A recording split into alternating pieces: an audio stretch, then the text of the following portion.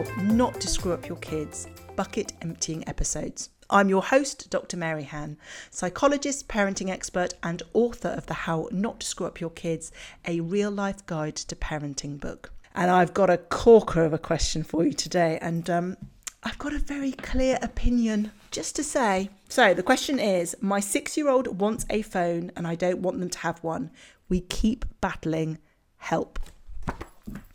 This is probably actually realistically, thank you to the listener actually who sent that question in, because I think there are lots of parents that are battling with this who find themselves eventually giving in because they don't know what else to do. I'm going to say this with love, but I'm going to kind of cut to the chase. I think as parents, we have to learn to say no to our children. Now, the old adage, oh, my friend's got one and why can't I have one? And they can be pretty insistent. I know that they're going to say that, but I mean, the bottom line is we know that at 6-year-old, well, we can have a discussion about this. I'd argue still probably a 10, 11 and 12-year-old. A 6-year-old needs to be discovering and learning about the world through play. They should not be down a rabbit hole that is basically the internet and a phone. So my suspicion is with that request of that 6-year-old in terms of a phone is probably not that they want to go on social media platforms, but is probably much more to do with being able to play games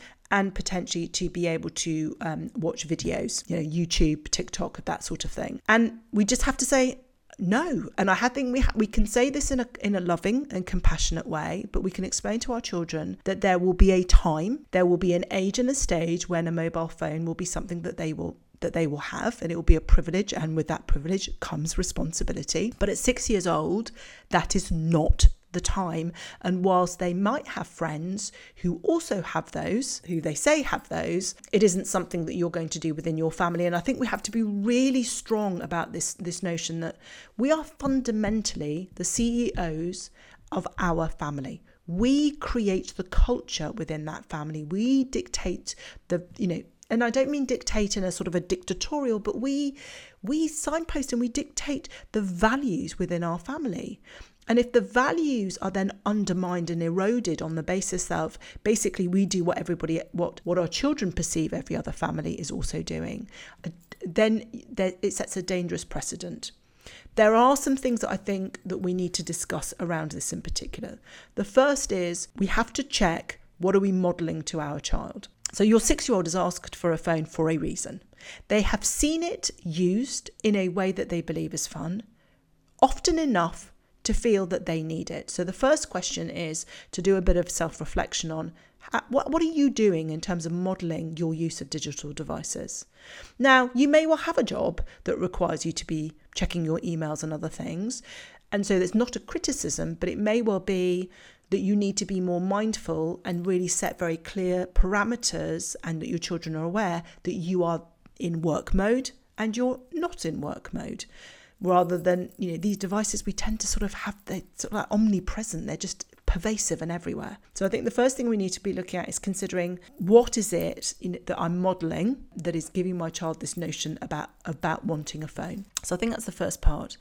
And then I think the other part is then also looking at what is it that my child is spending time on? What do they believe that mobile phone is going to replace and to give them? And then to look at how they naturally play and how curious they are and how much they are also engaged in other digital media. So, for example, do you have a child who's watching a lot of television? There's nothing wrong with watching television, but if you're having a child who is switching out of being curious, who isn't engaging in their toys or anything creative, isn't getting outside, isn't it sort of role-playing and imaginative play, isn't spending time, particularly a 6-year-old, maybe, doing some colouring or some creativity or flicking through a book, even if they're not necessarily reading, it's really looking at what does their play look like? What opportunities do they get to play?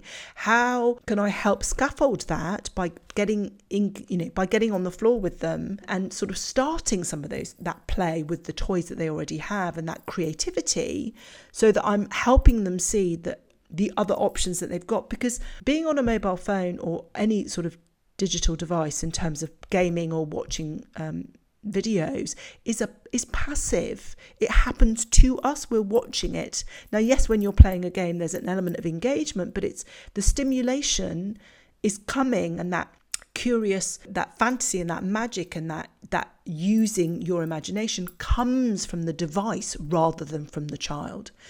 So we need to sort of be getting to the root of what is it? Why is it that my child sees this particular device as something that they need to be using? Then also looking at how can I encourage them and help and support them in terms of engaging creatively with play as we might typically expect it. So I think those are kind of really sort of crucial aspects of helping and supporting them in terms of those sort of digital devices. And then, and it's not, and it may well be that your child wants a mobile phone or wants a digital device because they want to engage in something that is actually may well be something quite beneficial. Maybe they're really interested in researching about animals and that's what they're looking at doing, or they want to research specific projects. Then we can talk about using technology and devices as instructive, that we can sit with our children and use together, because we don't want to demonize technology, but we want to make it clear its appropriate uses at different ages and stages in our children's development. Because the reality is, if you've got a 6-year-old on a digital device early on, if they're starting to use digital devices at that age, you're already on a very steep path to them spending more and more time on it. So I really think it's important that we allow our children to remain children and curious and use their imagination and create all sorts of imaginative play from their brain when their brain is still incredibly neuroplastic and they're still making incredible new and diverse connections. When their interests and what they play with becomes more tunneled, then the connections that then get made tend to be more narrow. And then what then happens when our children get to those tween years, between 10, when their brain goes through another big change, where pruning happens and neural connections that haven't been used begin to get cut. It's not the end of the world, because we know with neuroplasticity we can rebuild connections, but the rebuilding a connection takes so much more time than it does when our children are younger. And every interaction that our children have leaves some sort of trace in terms of their brain structure. And I think we should just be asking ourselves the question, what kind of neural connections do we want them to have, and which ones can we just delay because they're not appropriate for that age and stage? And I think it's really important that we kind of keep that. So I'm going to ask potentially what might be a question that some of you might be thinking as you're listening to this is, okay, so what is the appropriate age in terms of children having mobile phones? And I think in terms of mobile phones that are used in order to make phone calls rather than electronic devices that they use to play on or to watch videos in, my personal view is probably not until they move on to secondary school, really. And some, if they're not interested, I don't think they necessarily need them. But I think there is absolutely no need for a child to have a mobile phone unless there are very specific circumstances that they might use them in because you're away or something like that. But I think in essence, children do not need mobile phones, as in using them for mobile phones, before they then go on to secondary school. And I think in terms of iPads being offered to children at a young age, those should be devices that are used together rather than individually. And I was at a conference and I was sat next to a parent who had come up with a really incredibly creative way of sort of managing and being a respectful use of iPads with his younger daughters. And it was, they have one family iPad. And the assumption is that if we've got one family iPad, which we all use, which we all take turns to use, and that means that when we then each take our turn to use it, we need to be prepared to know that other people are going to see what we've looked at on other websites, not because we're prying, but because if we share one device, we're all going to be aware of where everyone else has gone. So I think that can breed a really helpful culture within the home of that there is a device. The device is shared, so it doesn't become a specific device to a child. And I think that's a great way of managing the inevitable requests for devices when children are younger. I would not be looking at a 6-year-old having an iPad.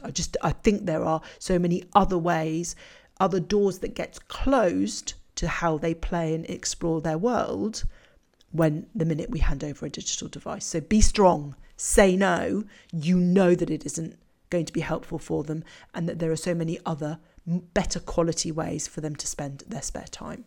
So I hope you found that useful. As always, if you have loved this episode, I would be so grateful if you could follow, rate and review this podcast so that others can find us and we can spread the love. So until next time.